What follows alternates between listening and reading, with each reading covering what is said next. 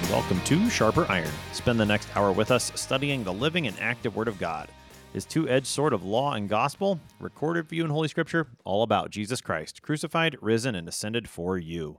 Thanks for tuning in this morning here on Worldwide KFUO, Christ for you, anytime, anywhere. I'm your host, Pastor Timothy Appel of Faith Lutheran Church in Godfrey, Illinois. Sharper Iron is underwritten by the Lutheran Church Extension Fund, where your investments help support the work of the Lutheran Church Missouri Synod. Visit lcef.org for more information. On this Friday, December 8th, we are studying 1 Corinthians chapter 11, verses 17 to 34. In today's text, St. Paul gives correction and instruction concerning the celebration of the Lord's Supper in the church at Corinth. To help us sharpen our faith in Christ as we study God's Word today, we have with us regular guest, Pastor Dustin Beck. Pastor Beck serves at Holy Cross Lutheran Church in Warda, Texas. Pastor Beck, welcome back to Sharper Iron. Good morning, Pastor Appel. How are you? I'm fantastic. How are you, Pastor Beck? Oh, doing wonderful. It's a good day. It is a good day. So we get to talk about the latter part of 1 Corinthians 11. Talk to us about this epistle and any context leading up to the text that we need to know. So as you very aptly named this series, this is all about preaching Christ and Him crucified. It's about knowing nothing but Christ and Him crucified. And the church at Corinth they were surrounded by all sorts of temptations for them to sort of take their eyes off the ball, if you follow the expression. They were in a city that was a big city. It was an important city. There were all kinds of things going on. There were all kinds of different temples to different gods. There was this pagan influence that was trying to creep in. And there was also, it was a port city, so it's a lot of issues that you're going to have in terms of, the promiscuity of the day. Sexual immorality becomes a huge issue. But they have these problems on the outside, and then the letter itself is specifically written because of the problems that are on the inside.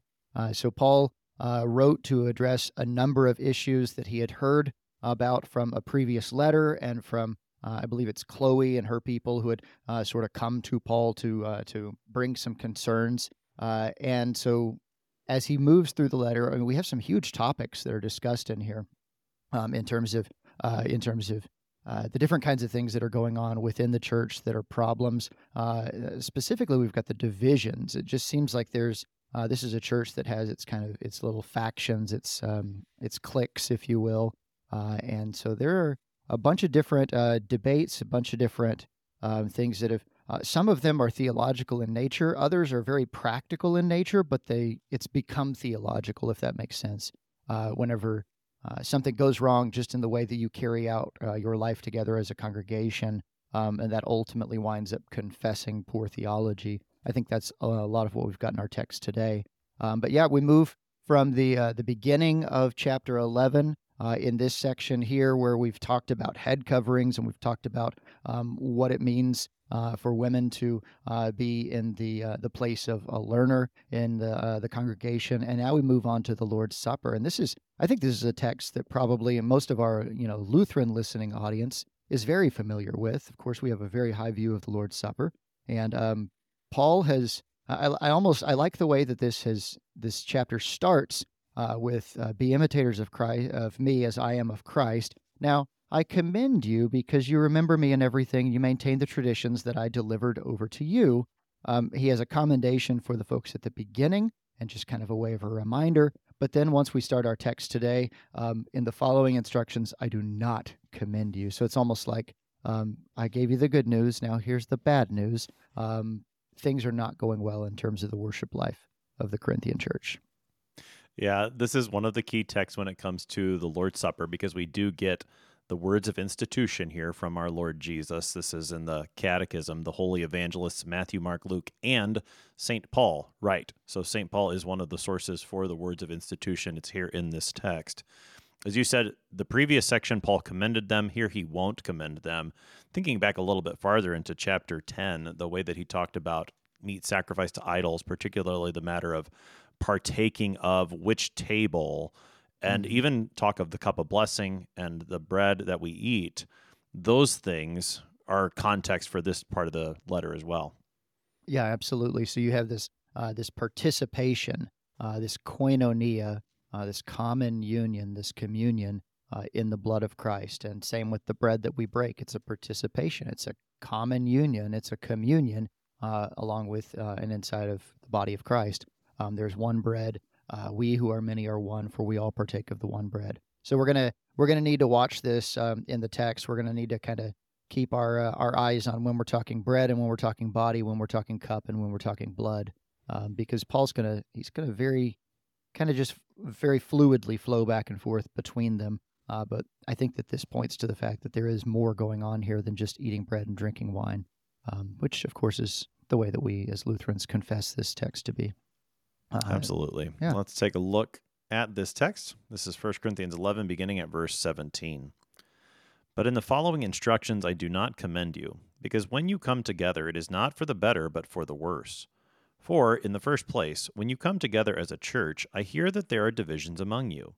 And I believe it in part, for there must be factions among you in order that those who are genuine among you may be recognized. When you come together, it is not the Lord's Supper that you eat. For in eating, each one goes ahead with his own meal. One goes hungry, another gets drunk. What? Do you not have houses to eat and drink in? Or do you despise the church of God and humiliate those who have nothing? What shall I say to you? Shall I commend you in this? No, I will not. For I received from the Lord what I also delivered to you, that the Lord Jesus, on the night when he was betrayed, took bread, and when he had given thanks, he broke it and said, This is my body, which is for you. Do this in remembrance of me. In the same way also he took the cup after supper, saying, This cup is the new covenant in my blood. Do this as often as you drink it, in remembrance of me. For as often as you eat this bread and drink the cup, you proclaim the Lord's death until he comes. Whoever therefore eats the bread or drinks the cup of the Lord in an unworthy manner will be guilty concerning the body and blood of the Lord. Let a person examine himself then, and so eat of the bread and drink of the cup. For anyone who eats and drinks without discerning the body eats and drinks judgment on himself. That is why many of you are weak and ill, and some have died. But if we judged ourselves truly, we would not be judged. But when we are judged by the Lord, we are disciplined, so that we may not be condemned along with the world. So then, my brothers, when you come together to eat, wait for one another. If anyone is hungry, let him eat at home, so that when you come together it will not be for judgment. About the other things I will give directions when I come.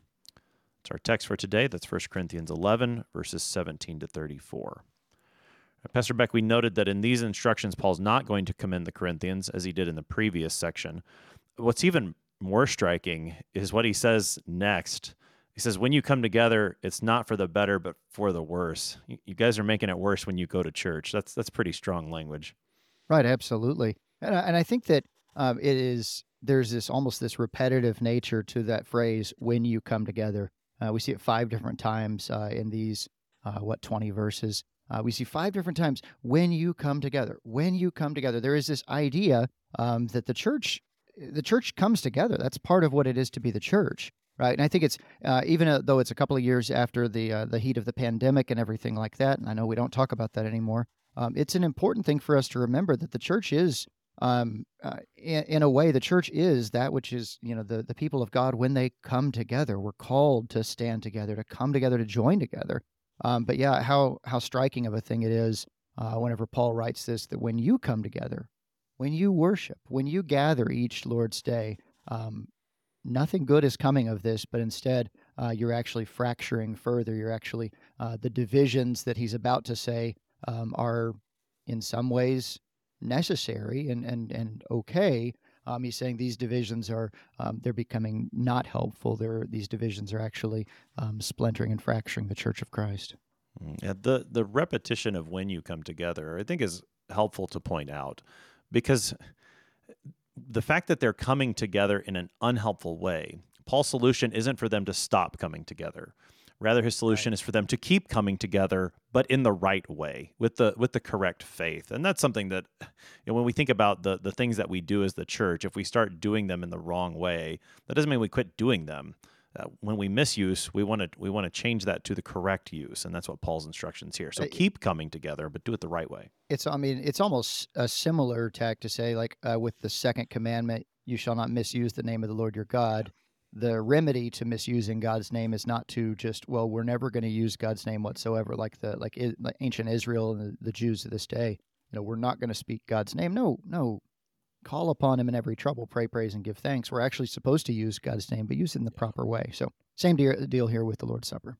Yeah, and to the point then about the divisions, that repetition of coming together, you already see within that if we're going to be coming together, then we should not come together with divisions. That kind of defeats the whole purpose of coming together if there's these divisions. It's a counterfeit coming together. You're coming together, but you're not actually coming together. You're just gathering in the same place. Yeah. So we've seen divisions in this letter already, particularly in chapter 1, and then the chapters that followed it. Paul addressed the matter of, I follow Paul or Apollos or Cephas or Christ. Are the similar divisions in mind here, something different? What's going on with the divisions here in chapter 11? So it seems, as we unpack this, and we do have to kind of read between the lines a little bit to kind of grasp what Paul's talking about. But you can divide the Church of Corinth in a number of different ways. Those who have the strong conscience or the weak conscience with the food sacrificed to idols. You could talk about, those who follow this leader or that leader, or who just don't want to be a part of any kind of a leader, And then here, it seems as if there's sort of a rift and a division between those, the haves and the have-nots, if that makes sense. The folks that are sort of maybe they were on the ground floor of when Paul established the church there during his second missionary journey. Maybe they've been, Christians longer than any of the other folks, and they've got the newbies, the newcomers, the guys who haven't, didn't grow up in this church. I know that the church wasn't all that old, but I think we experience that sometimes in our congregations where it's like, if your family's last name wasn't one of the ones that founded the congregation, they kind of look at you with a little bit of suspect, So I think that's part of the division that's going on here. And maybe it's a little bit of, the rich and the poor, as I said, the haves and the have-nots. It sounds like, there's a group that is, maybe they're showing up a little bit early and telling the other folks, oh, no, we're starting church, late today. And, somebody gets plenty of food. Somebody goes hungry, another one gets drunk. You wind up in this kind of a situation where you have sort of just the in crowd and the out crowd, I think might be a way of putting it. Yeah, and I think it's helpful that you give that context, because when we think about our communion practice in our congregations, we should be thinking about those divisions that could exist or could come up within our own congregation first when we think about this text. This text will have many things to say about the practice of closed communion. Sure. And it will have something to say about why those who are not of the same confession of faith should not be communing at the same altar. But that's not the only application, and not even, I don't think, the first application of this particular text. This text is speaking especially about divisions within the same congregation. And we do well to keep that in mind so that we don't keep this text at arm's length when we think about the way that it applies to us and our own communion at our own congregation. I think that's helpful. And one thing that I should mention this.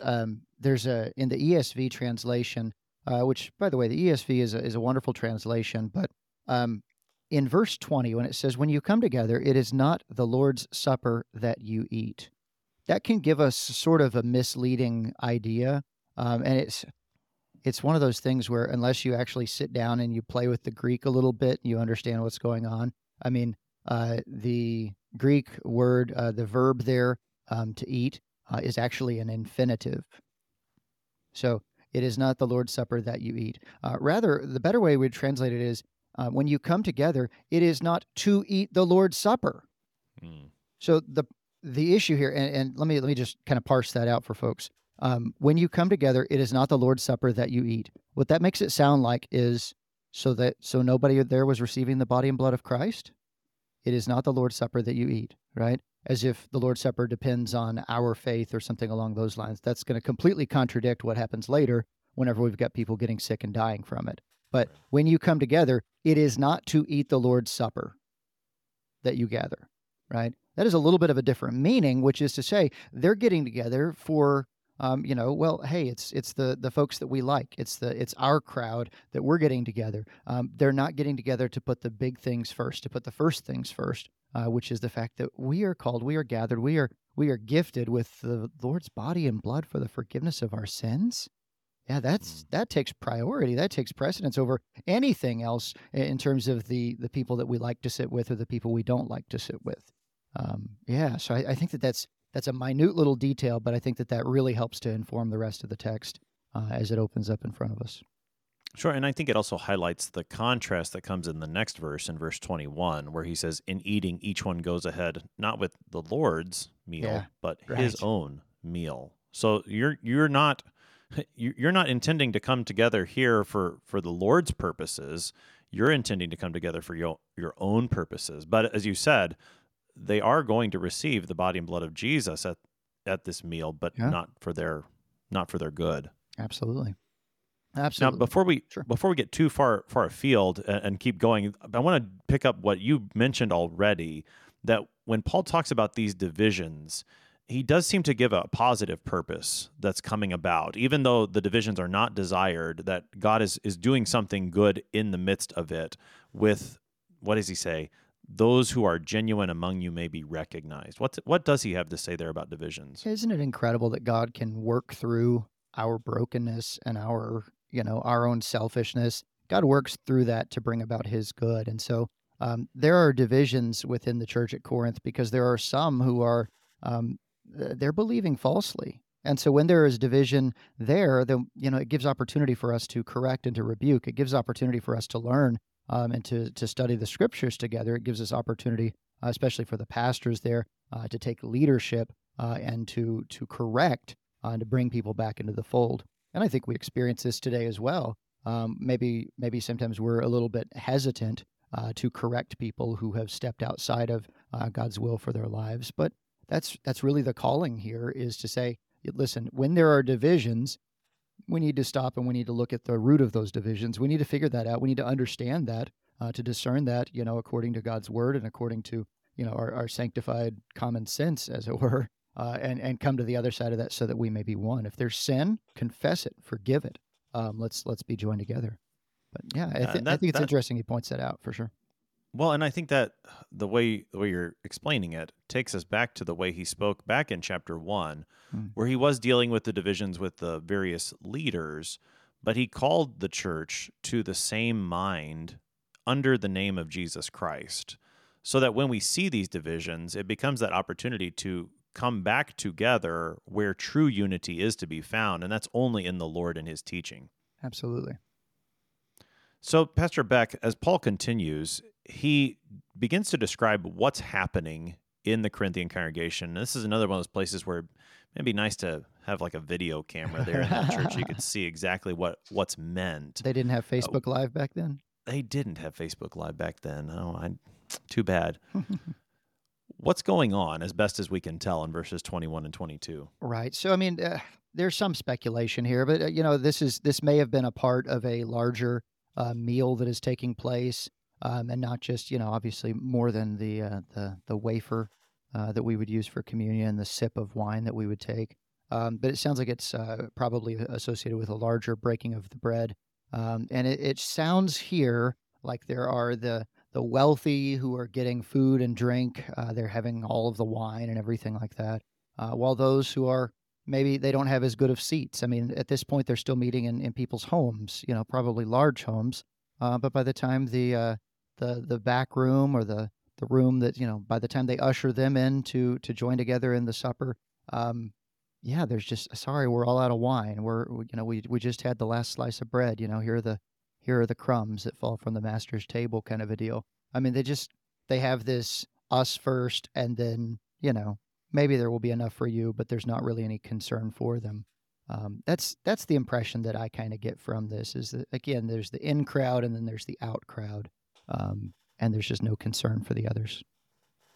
And it seems the main problem that's being expressed through these outward actions is the inward thing that's happening, where he says you're despising the church of God and humiliating those who have nothing. This is not the way that the church should behave toward each other.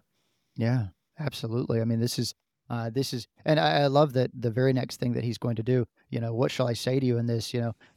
Shall I commend you in this? No, I will not. And then he goes straight back to, I received from the Lord. I mean, he's going to go back to, let me remind you again of the institution. Let me remind you of what the supper is all about.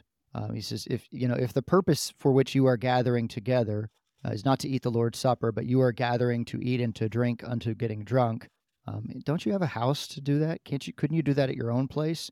Instead, you're bringing shame upon not only these people who have nothing, but also upon the church. By your actions, you are confessing a bad confession, if that makes sense. Right. You're making a bad confession by your action, a bad confession not only for what the church is as the body of Christ, but also who Christ is and the body that he gives to you in this supper that belongs to him. And who your And so brothers and sisters in Christ are as well, because they're the body of Christ, just like you're the body of Christ. We're all different members, etc. Right? But I mean, they're the body of Christ, and you're acting as if, I have no need of you. Paul talks about that elsewhere, I think. That's right. That's coming up in chapter 12. The body of Christ that we receive with the bread in the sacrament is very much connected to this image that he uses when he calls the church the body of Christ. And maybe image is too light of a word, this reality that he uses, that the church is the body of Christ. I like that. Yeah. So we need to keep, again, these chapters, they very much go together. The chapter 10 has talked about this already. Chapter 11 is talking about it at length. Chapter 12 will come along and also talk about this reality of the body of Christ. Here, especially as he takes us back to the foundation, he's going to found it on the body of Christ that is given in the sacrament there with the bread. So in order to do that, he takes us back to the basics. This is what Paul does, and it's a good practice for us still.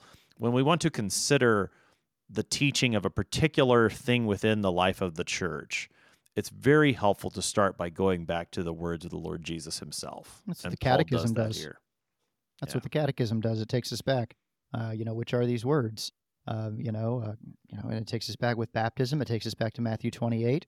And then we have the words of institution here given for us in the first part regarding the sacrament of the altar. So that just makes perfect sense, that if you want to know what the Bible or what the church teaches about baptism, you go straight to, I was going to say the horse's mouth, but we'll say the Savior's mouth, because that's good. A little bit less sacrilegious. There you go. That's right. It's a more pious way of speaking. It's good. Appreciate it. So Paul goes back to the words that he received from the Lord. Now, there's a bit of a word play here, perhaps, Pastor Beck, in the way that he writes this. I received from the Lord what I also delivered to you. It might be a little bit hidden in the English, but can you help us to see it? Yeah, sure. So thank you for pointing that out. I received from the Lord what I also delivered to you, that the Lord Jesus Christ, on the night when he was delivered, took bread. It's the same word there in the Greek, the word to be handed over, to be delivered, to be betrayed. And that's really maybe that stark language that Paul is using sort of would shock the people a little bit. Because, I delivered over to you. I handed it on. That's what that word means. But then when we talk about Jesus on the night when he was delivered, when he was handed over, and that deeper meaning, that it's not just that Jesus was, kind of receiving and then handing on, but the fact that he was being handed on to be the sacrifice for the sins of the world.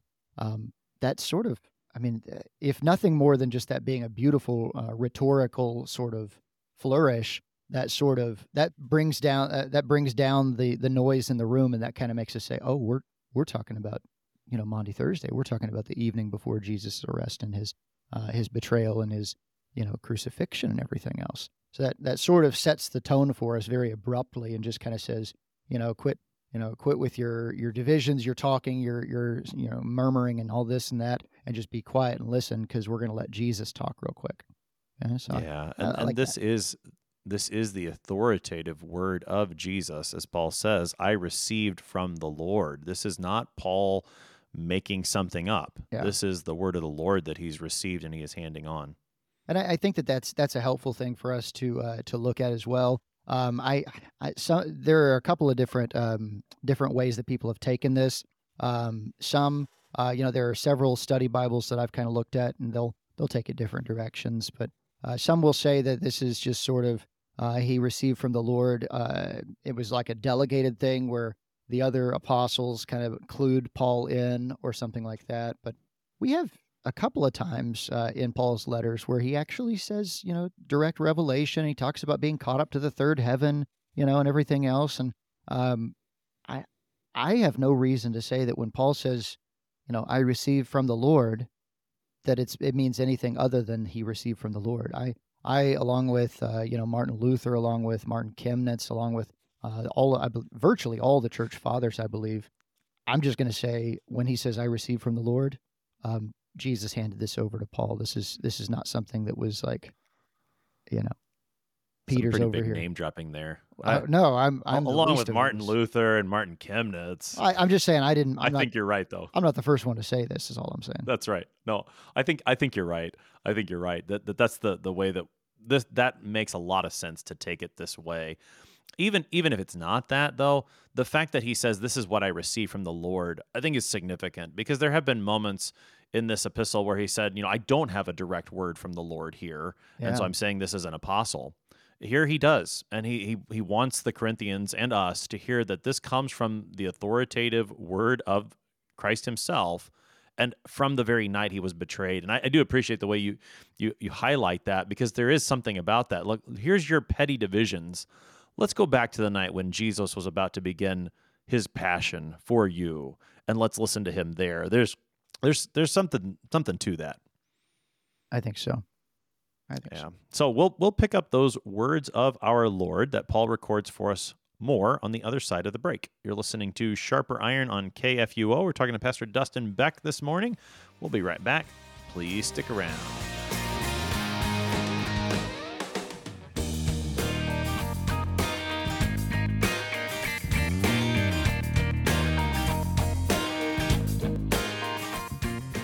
Did you know that an investment with Lutheran Church Extension Fund exclusively supports LCMS ministries and church workers? That's right.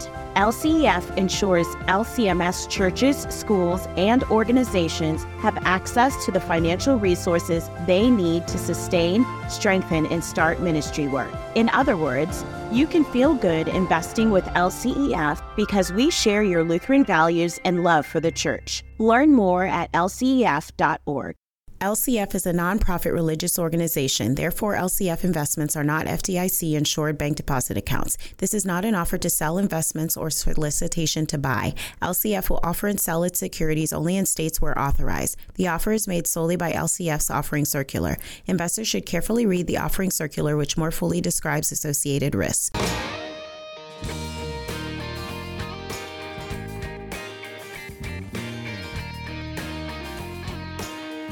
Welcome back to Sharper Iron. It is Friday, December 8th. We're studying 1 Corinthians chapter 11, verses 17 to 34 with Pastor Dustin Beck. He serves at Holy Cross Lutheran Church in Warda, Texas. Pastor Beck, prior to the break, we left off where Paul is about to give to the Corinthians yet again these words of institution. So it happens on the night when he was betrayed. Now, how does Paul record it here? What does he highlight within these words of institution? Well, I mean, the same stuff that we highlight in Lutheran congregations each Sunday when we celebrate the Lord's Supper. The giving thanks, the breaking, the distributing, right? The words especially, this is my body, it's for you. Do this in remembrance of me. These are all good things. In the same way also he took the cup after supper. I mean, this is, I think of the four different accounts of the words of institution, this is the one that is the closest to what we use on Sunday mornings. Which I find to be interesting, that there's just little variations between them. I will not drink of the fruit of the vine again until I drink it in my kingdom, and this and that. But here, I mean, he emphasizes, this is my body. This cup is the new covenant in my blood. That's a big deal.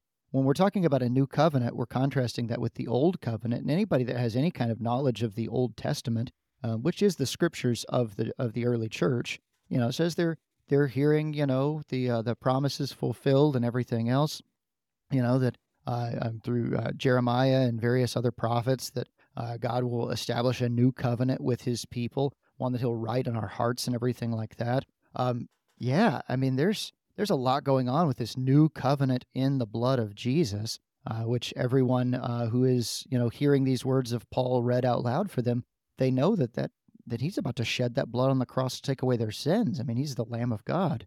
Okay, and so again, do this as often as you drink it in remembrance of me. So there's a remembrance token that goes to it.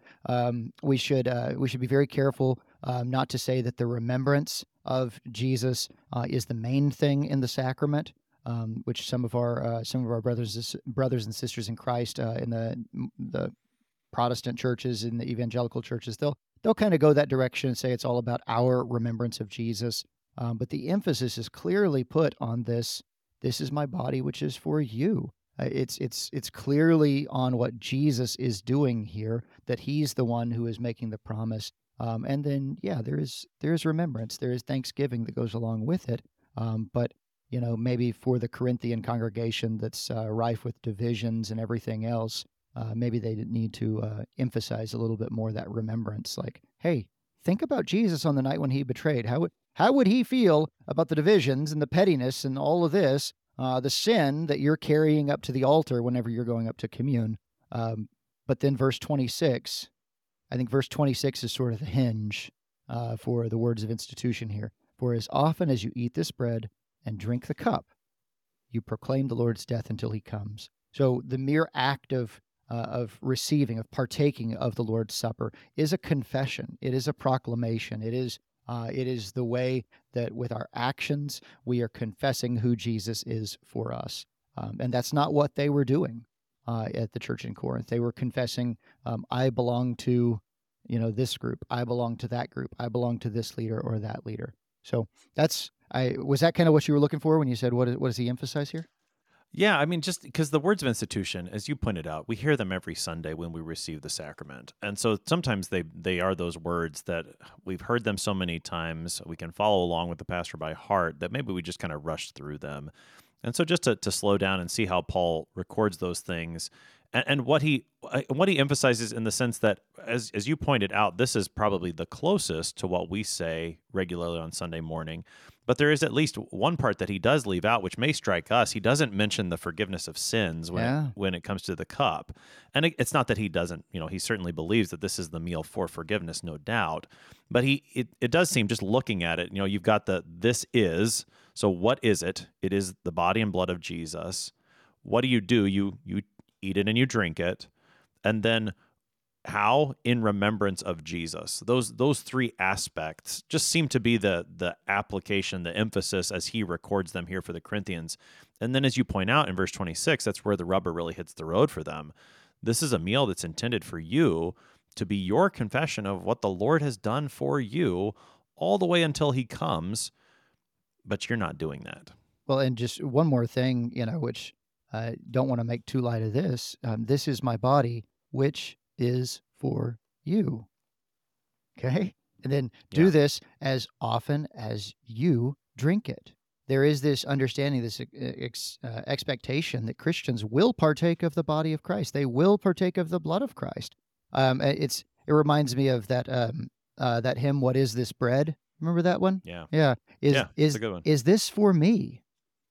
I am forgiven and set free. Yeah. Oh, this is the joy of the gospel for churches that are going through a time of division, or for churches that are enjoying a time of unity. This is for you. This is my body. It is for you. So there is we can't overshadow that this is a gift that Christ gives to you, dear listener, to you, Pastor Appel, to me, to the whole church. This is a wonderful thing. Absolutely. The for you, there is the gospel, that this is Christ's gift to you to receive for the forgiveness of your sins. And in so doing, then you proclaim the Lord's death until he comes. There you have you mentioned the title for this series, Nothing But Christ Crucified. When you partake of the Lord's Supper, you are proclaiming that Christ crucified all the way until he comes, all the way till the return of the Lord and the resurrection of the body and the life everlasting. This is not just Paul's proclamation, as he emphasized back in chapters 1 and 2, but this is the proclamation of the entire Christian church that Christ has been crucified for our salvation. Yeah. Unfortunately, Paul does have to return back to the issues at hand. In verse 27, we gotta go down. We've been up on our mountaintop experience here, and now we've got to go greet the valley down below of the current predicament that the Corinthians are in here. So what is the predicament? How does he address this and begin the correction and instruction? Well, he says it like this. He says, whoever therefore eats the bread or drinks the cup of the Lord in an unworthy manner will be guilty concerning the body and the blood of the Lord. Which I just find this is what I was talking about in the introduction way back at the beginning of the show, is to say we need to pay attention to when Paul's talking about the bread or the cup or the body or the blood. Because right here, and back in verse 26, just one verse up, we had, as often as you eat this bread and drink the cup, so we're talking bread and wine, you're proclaiming the Lord's death. Right? But here, if you eat the bread or drink the cup in an unworthy manner, you're not guilty concerning the bread or the cup. You're guilty concerning the body and the blood of the Lord. Right?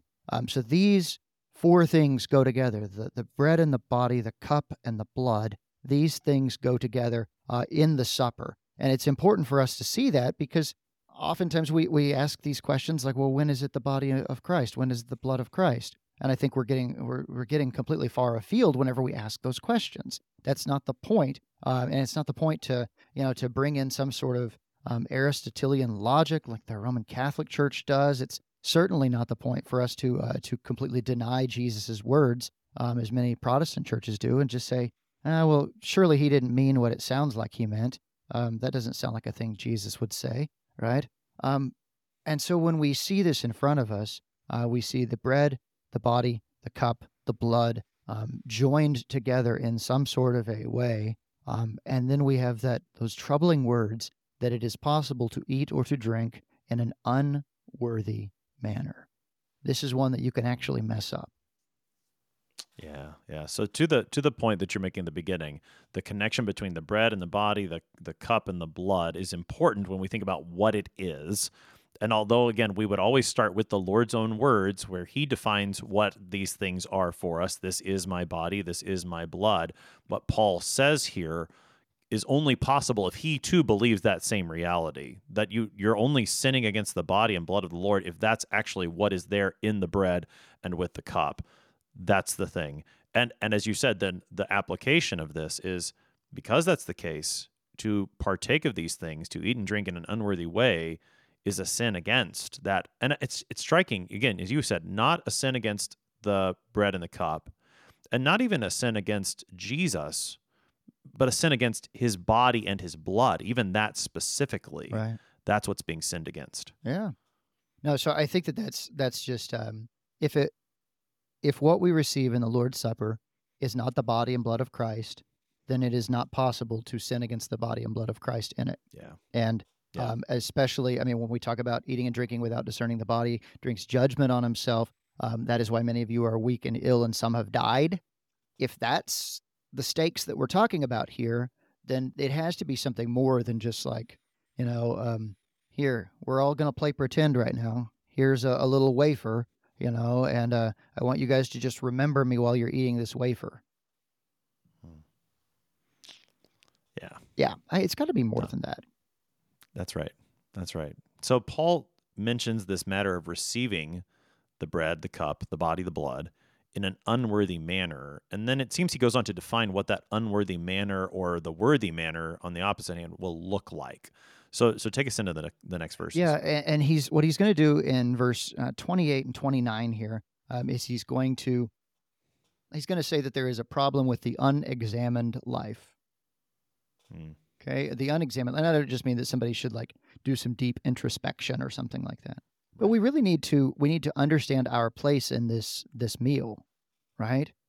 This is not our supper, right? Like we said before the break, we were talking about many of you are coming together for his food, for his own supper, for his own meal. It is not the Lord's Supper that you come together to celebrate. If you're coming to this place so that people will look at you and think that you're so pious and such a wonderful Christian, or if you're coming to this place and you're going to tell Jesus how things are, well, Jesus, you should love this person, you should not love that person, or whatever. You're not examining yourself properly. You're not putting yourself in the proper position, which is to confess that Jesus is Lord and you are not. So let a person examine himself, and then examining himself, eat of the bread and drink of the cup. And I find this to be really interesting just in pastoral practice. Because I've had people that have come up to me before, and I know you probably have as well, who have said, Pastor, I don't know if I'm worthy to receive the body and blood of Christ. And I'm like, okay, well, tell me about that. Tell me about that. Well, I really sinned really bad this week, and my faith is struggling, and I'm filled with doubts, and I don't even know, And my answer is usually something along the lines of the fact that you are concerned about this, the fact that this is, your conscience is hungering and is thirsting for something that is good, because when you look at yourself in the mirror, all that you see is a wretched, poor, miserable sinner. Yeah, that tells me that you're absolutely worthy. You are the one for whom Christ gave the supper, right? People like you. Right?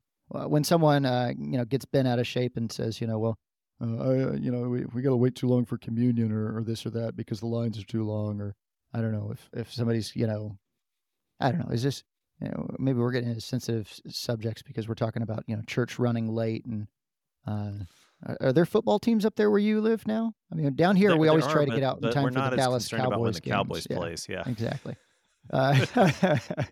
But anyways, I mean, we have our concerns nowadays that we shouldn't have, and one of the greatest blessings I think there ever is when church goes long, because we got to hear more of God's word. We get to receive the body and blood of Christ, and we had a packed house of people who were gathered in, and the room could barely hold them. What greater blessing is there? At least that's my perspective. I don't know if that's the way that everybody sees it, but yeah. So as you're talking about this examination, then part of the examination, as you're indicating, is the reality. I'm a sinner. I need forgiveness. If that confession's not there, then that would indicate the unworthy manner. So part of and this is just thinking about how do we examine ourselves, Pastor Beck. I think the first part is, am I a sinner? Yeah, I am. Mm-hmm. What else is involved in examination? Yeah. So, Luther has the little book that he's written on the, Christian questions with their answers that sort of helps to prepare us to receive the sacrament. And I think that's a helpful thing. It's in most of your small catechisms. But I think a part of this is also the way that we mistake this. Let me start back up. The way that we get this wrong is when we say, let a person examine himself. And when we read that, we're just like, oh, so what that means is I get to determine if I come to communion. Like, oh, okay, well, I've examined myself, so I'm good and ready. Examine yourself in terms of what, right? Examine yourself in terms of the confession of Christ. Examine yourself in terms of unconfessed sin. Examine yourself in terms of, well, what's 1 Corinthians 11, 17 and following written about? Divisions in the church, right? So examine yourself in terms of that. Are you a force that is dividing the church? Or are you a force that is, seeking reconciliation? And this is ultimately, this is where we start to talk about church discipline, and we start to talk about closed communion, and we start to talk about the people who are worthy. You can be, there should probably be a flow chart for this somewhere. I don't think they had flow charts in the first century. But, someone can be a Christian, and absolutely a brother or sister in Christ, and they are not necessarily worthy to receive the Lord's Supper at this altar. And that's not something that, that's something that we should grieve, and we should pray for a day when divisions cease. But if someone is not confessing that this is the body of Christ, this is the blood of Christ, if someone doesn't believe according to the words of Jesus, well, then they have not examined themselves, right? Or if they've examined themselves, they should find themselves sort of on the outside of this community, if that makes sense, this communion. Mm. Yeah, and to what you're saying about let a person examine himself, just as you've indicated in some of your pastoral conversations, and the fact that Paul is writing this letter at all with these instructions indicates that there is a pastoral role in this examination. Yeah. What if I don't know how to examine myself? Well, that's why God's given you a pastor. At least that's one of the reasons he's given you a pastor, is to help you with that task. And that's why Paul's writing these instructions, is to help the Corinthians examine themselves, because clearly they haven't been doing it correctly so far. Right. They need to do it in faith. And so, just to say, oh, I'm going to examine myself, and who are you to say, Pastor? Well, that's part of the pastoral role. It's part of the reason Paul's writing this epistle in the first place, is to provide that instruction for proper examination where it's not being done. Stewards of the mysteries of God. Yeah. So now, as you indicated already, Pastor Beck, so am I a sinner? What do I believe about myself? Also, what I believe about what's in the sacrament, this matter of discerning the body, that seems to be the primary concern in verse 29. Yeah, I think so. When you discern the body, that is to say, you confess that this is the body. I don't think there's any way of getting around that. We can try to soften that into something else, but I don't think that tracks. We would be taking Paul out of context if we said that the body there refers to something other than the same bread and body that we've been talking about in this chapter. If we try to take it out of context and say that this is talking about discerning, the body of Christ in terms of the church or something like that, I don't think that's what's going on. This is talking about discerning what is actually happening in this place. Because if you receive, well, and this, Pastor Appel, I'm teaching Old Testament at Faith High School here in Central Texas this year, and one of the things that we a month or so ago we slogged through Leviticus, had a lot of fun in Leviticus. I know that you guys were in Leviticus a while back on Sharper Iron as well. Did have a lot of fun in Leviticus. When we worked our way through Leviticus, one of the things that we found out is that God certainly wants to be worshipped, but he wants to be worshipped on his terms. You've got Nadab and Abihu in Leviticus chapter 10 that they offer unauthorized incense, and I don't even know what that means, but it was something they shouldn't have done. It was something that God had told them, this is not how you worship me. I've given you specific rules about this. And they showed up and they were struck dead on the spot. So when we come to something like the Lord's Supper, I think that there is a little bit of that fear and trembling that comes along with it, especially in light of 1 Corinthians 11. That teaches us that there is judgment here if you receive the body and blood of Christ in an unworthy manner. Yeah.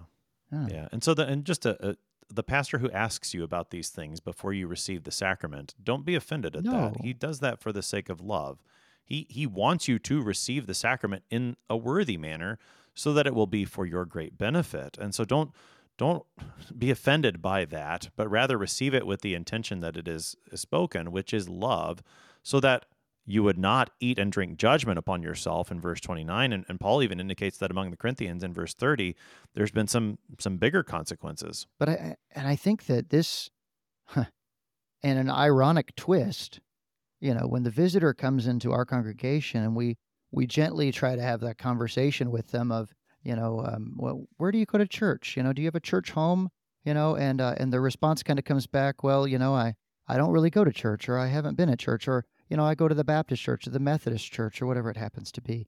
And we try to gently bring them into that place of saying, well, when we believe that when we receive the Lord's Supper, we're gathering together around a common confession, because when we eat the bread, we do believe that we are proclaiming the body, that we're proclaiming the Lord's death until he comes. Right, and that proclamation means that we are, one in doctrine. So we're glad you're here today. We'd love to, to have more conversation about this, etc. Doesn't that often come across to visitors as, why are you being so divisive? Do you think that you're the only ones that are being saved? Are you saying that I'm not even a Christian? And that's certainly not the intent. That's certainly not what we're trying to communicate or what we believe. But for there to be fellowship around the altar, we do want to come under the same teaching, the same doctrine, the same confession, which is a difficult thing to achieve, but it's such a blessing when you do. Yeah, absolutely. Talk to us more about what Paul says in verse 30. Those who many have become weak and some have died. It sounds like there are actual people who have become ill. Some have actually died from this. I don't think that this is. I don't know your take on this, Pastor Appel, but I am concerned, spiritually speaking, when people receive the Lord's Supper who shouldn't receive the supper. Maybe I should have a little bit more fear and trembling myself. But I've never, had somebody come up to the altar, receive the supper, and they're along with somebody, and I, because of whatever circumstance, didn't have the opportunity to talk with them before service, and they put out their hand, and I communed them. We have a great group of elders here that talk with folks before the service and everything, but somehow someone slipped in or something. I've never had that thought in my head of, I commune someone and then shaking hands afterwards. I meet them and they're like, oh yeah, I go to the Baptist church, over in the town. I've never had that fear of like, are they going to fall over and die right now? I don't know. I don't know exactly how to read this. I think that Paul attaches this, he says this because it really is a thing that is happening. But I just, I don't know. Pastor Appel, what's your take on this verse? Yeah, I don't know that I have the apostolic authority. I don't have the apostolic authority to make that declaration that he says, and exactly what that means or how it might still be in play today. I have a hard time discerning. Right. I do think the thing I will say though is that when Lutheran Service Book came out and the post communion blessing is given by the pastor, it speaks about the gifts for body and soul. Oh, yeah. The body and blood of our Lord Jesus Christ strengthen and preserve you in body and soul, so that we would recognize that the spiritual healing that we do receive, I mean, the Lord deals with us as human beings, bodies and souls together, Right. so that there is a physical reality of receiving the Lord's Supper that we shouldn't take lightly, but where I as a pastor would say that to someone, that's probably a case for individual pastoral care. And even then I would have a hard time discerning that. Yeah, that's. But I think this overarching reality, there's a physical reality going on here too, and we shouldn't forget that. And maybe we can say that on the other side of things is that, like, when you're in the hospital because you're sick, call your pastor, ask him to bring you the Lord's Supper, right? Because this is nourishment for your soul and for your body. So maybe we can use this, and we can see this text and just kind of say that the opposite of this is true, which is to say, when you receive it, according to faith, when you receive it, discerning the body, you eat and drink blessing upon yourself. That is why you are being healed. That is why you are receiving strength. And I'm not saying that it's, this is a miracle drug or something like that, but it is for the healing of the nations. It is for your forgiveness and for your life and for your strength. So, maybe that's the best way to understand this and to use it, to actually apply it today. Now, we got about 3 minutes. I know, here, we're running Pastor short. Beck. Yeah. So we get back to this matter of judgment, which we've seen elsewhere, what it means to judge truly and being judged by the Lord, until finally, he gives very plain instructions at the end. Help us to wrap things up this morning. Yeah, sure. So the thing that I want to point out to our listeners today is that I don't know that this problem in Corinth, especially with the Lord's Supper, I don't know that at its root it started out as a theological problem. My suggestion, or my thought here, is that this actually started out as more of a practical issue. It started out as more of a, the divisions are there. We've got the people that we like. We've got the people that we don't like. We've got the people that we sit near in church and the people that, or maybe you're at a church that has two different services. Anybody ever experienced that before? It's almost like having two different churches, right? So you've got the in crowd and the out crowd. But the problem is that the things that we do, even just like the practical way that we do things, they have consequences. And so what the people were doing by their actions, it was actually confessing that, first of all, this isn't the Lord's Supper. This is my supper. This is my worship service. I get to be the one who calls the shots. I get to be the one who decides how this goes. And what they were doing was they were taking their eyes off of Christ. They were unable to confess and to proclaim Christ Jesus dead and risen for sinners like themselves. And so the point we need to see here is that when we receive the Lord's Supper, we do well to see exactly what it is. It's the body and blood of Christ given and shed for us. We recognize that we don't deserve this. That's the point. But instead it is given as a free gift to us. And so I think that Paul sort of ends with this sort of, here's the idea. When you come together, again, when you come together, 2 times in the last 2 verses, when you come together, wait for each other. If anyone is hungry, just go home and eat. But when you come together, don't come together for judgment. Instead, come together for the Lord's Supper. Come together for this good gift that God has given to us, his own Son, his own body and blood. And then Paul leaves off and says, I'll give you more instructions when I get back to you. That's a good enough way to wrap it up, right? Pastor Dustin Beck is pastor at Holy Cross Lutheran Church in Warda, Texas. He's been helping us today to study 1 Corinthians chapter 11, verses 17 to 34. Pastor Beck, thanks for being our guest today. My pleasure. God's blessings, Pastor Appel. What is this bread? Christ's body risen from the dead. What is this wine? the blood of Jesus shed for mine. Paul communicates those truths very clearly to the Corinthians so that they would receive the Lord's Supper in faith, not in division, but in unity together as the church there, loving each other with the same love that Christ has given them, proclaiming the Lord's death until he comes. God grant us that same grace to proclaim the Lord's death by our reception of the Lord's Supper today. I'm your host here on Sharper Iron, Pastor Timothy Appel of Faith Lutheran Church in Godfrey, Illinois. If you have any questions about 1 Corinthians 11, send an email to kfuo@kfuo.org. It is always a pleasure to hear from you. Thanks for spending the morning with us. Talk to you again next week.